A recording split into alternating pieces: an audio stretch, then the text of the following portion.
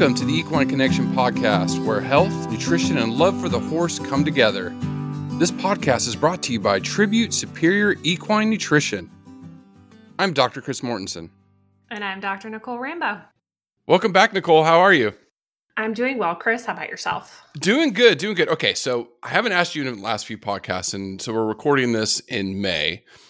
How's the weather there, and how's your pastures looking? You know, we're kind of, mid-spring, so. Yeah, winter has finally released its grasp from us, and we jumped right into summer, and it's glorious, and we have lots and lots of grass. So this is kind of that perfect window where the weather is nice, but the bugs aren't out in force yet. Absolutely gorgeous. Good. Well, I know we've got some topics coming up as we get ready for summer and some of these things that horse owners have to deal with. But today, this is, to be honest with you, and I know before we started recording, I mentioned this to you, that I've never run across this, and this fecal water syndrome. Well, I'd say you're lucky because it's kind of a gross topic. It is, just like our diarrhea one. But diarrhea, you run across that all the time with horses, just all the time. Fecal water syndrome, I was like, okay, this is new to me. I'm going to learn a lot about this topic. So I'm excited for it. I guess for me and our listeners, can you just kind of talk about what it is?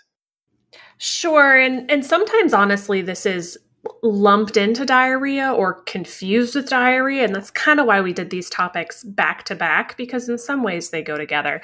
Mm-hmm. So it's exactly what it says. These horses have fecal water. So they're going to have normal manure with just this squirt of poopy water.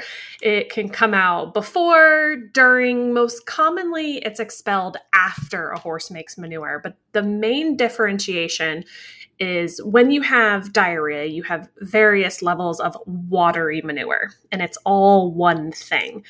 Fecal water syndrome, the manure itself is still normal, and then you just get this kind of extra squirt, and it's gross the way it sounds. And one of the challenges is that kind of squirt of water, it tends to really coat the hind legs of the horse, their tail. It's just kind of a really gross syndrome. That's not fun. It's not fun dealing with. I mean, I did a lot of repro work, so all my work was in the hind end of the horse. But yeah, when the manure is really soft or watery, especially the little ones.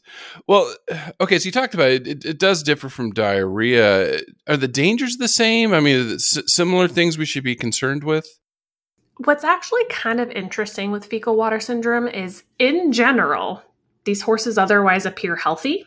They don't tend to lose weight, be unthrifty. The dehydration issue that we worry about with diarrhea, that's not really an issue with fecal water syndrome. So they're really only similar in the fact that they're like gross things that happen in the back end of the horse, but otherwise pretty separate. Okay. Well, I mean, and we want our horses to be aesthetic pleasing, especially if you're out showing. So it's not something you really want to be dealing with.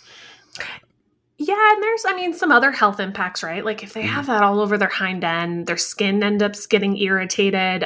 Certainly in the summer, that's going to increase fly pressure, and it's just gross. Yeah.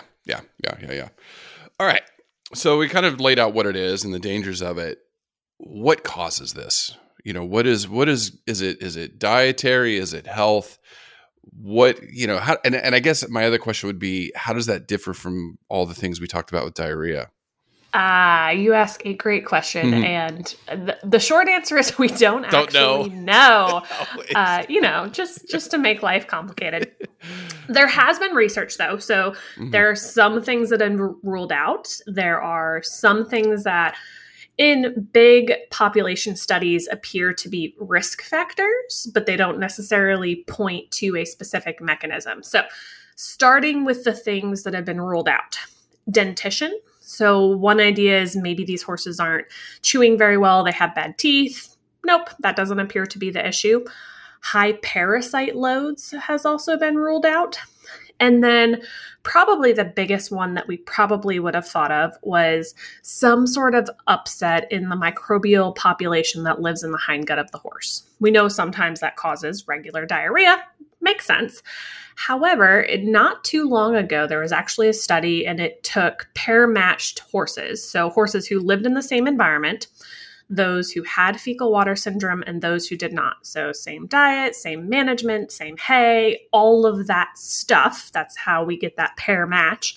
And they actually looked at what is the microbial community in these horses. Is it different? Is it the same? It turns out it's the same.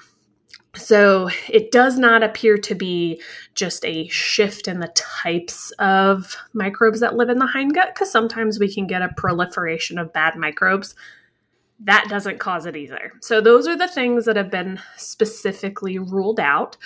In terms of kind of those population studies that gave us some ideas of risk factor, one is low social rank and geldings. So when horses are in a herd situation, those that are lower in that social dynamic tend to be at higher risk for fecal water syndrome. Mares tend to have lower risk, but at the same time, they're also usually higher in your social rank if you have a mixed herd. So does it tell us a lot? Not really, but that gives us a little bit of information. There doesn't appear to be a breed effect or anything like that. One thing we do see, though, is a lot of times it occurs more often on hay than it does on pasture. So in many of these horses, if they get turned out in the summer, it may completely clear up and then come back during the winter months while they are on hay, suggesting maybe something to do with hay quality or the type of hay has something to do with it. I will say completely anecdotal. But in some of the cases that I've worked with, when we have eliminated a stemmier hay and put them on something really soft and digestible, it's helped quite a bit in many cases. And kind of the way thinking about the logic behind that, grass is very soft, very digestible. So maybe there's some irritation factor. That is a possibility. So that's, one thing that we need to learn more about. But if you have a horse who's suffering from this, particularly if they're one that it goes away in the summer, comes back in the winter, looking for hay that is very soft, very digestible. If we're looking at an actual hay analysis, it would be looking for lower ADF and NDF values. So if you kind of go back, I don't even remember how long ago we talked about hay analysis, that would be those measures of fiber. We'd be looking for lower ones, less mature hay. I would say, the other anecdote that I can share, constant comfort pellets have helped some of these horses. We know it's not a microbial population issue, so straight probiotics don't seem to be doing the job. Is there some other unrecognized GI issue that constant comfort is helping that we don't know the exact mechanism? Possibly.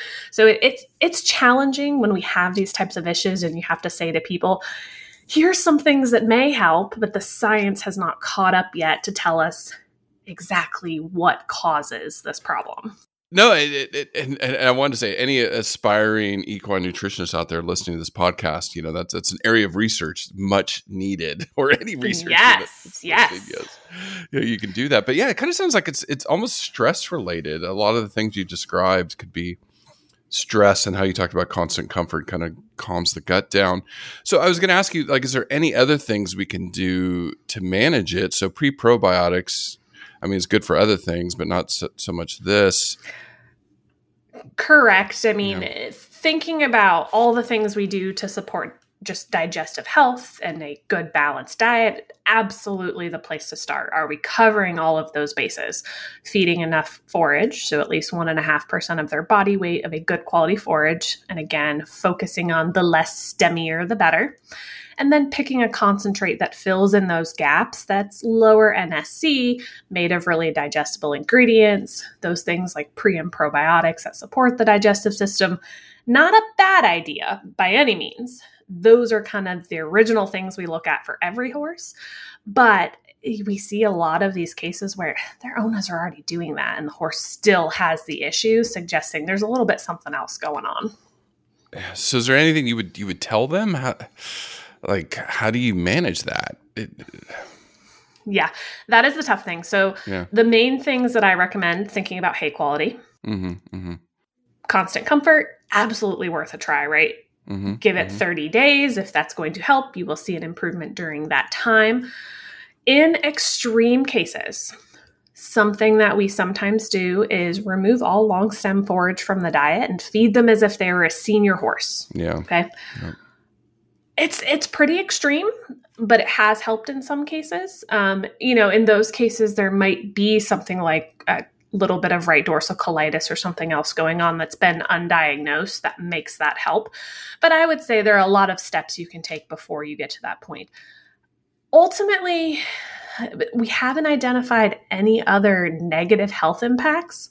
So in some cases, maybe you're just committed to washing that horse every other day and making sure they stay clean, because that's the main issue, right? Their hind end gets yucky. It's just kind of gross, flies, things like that.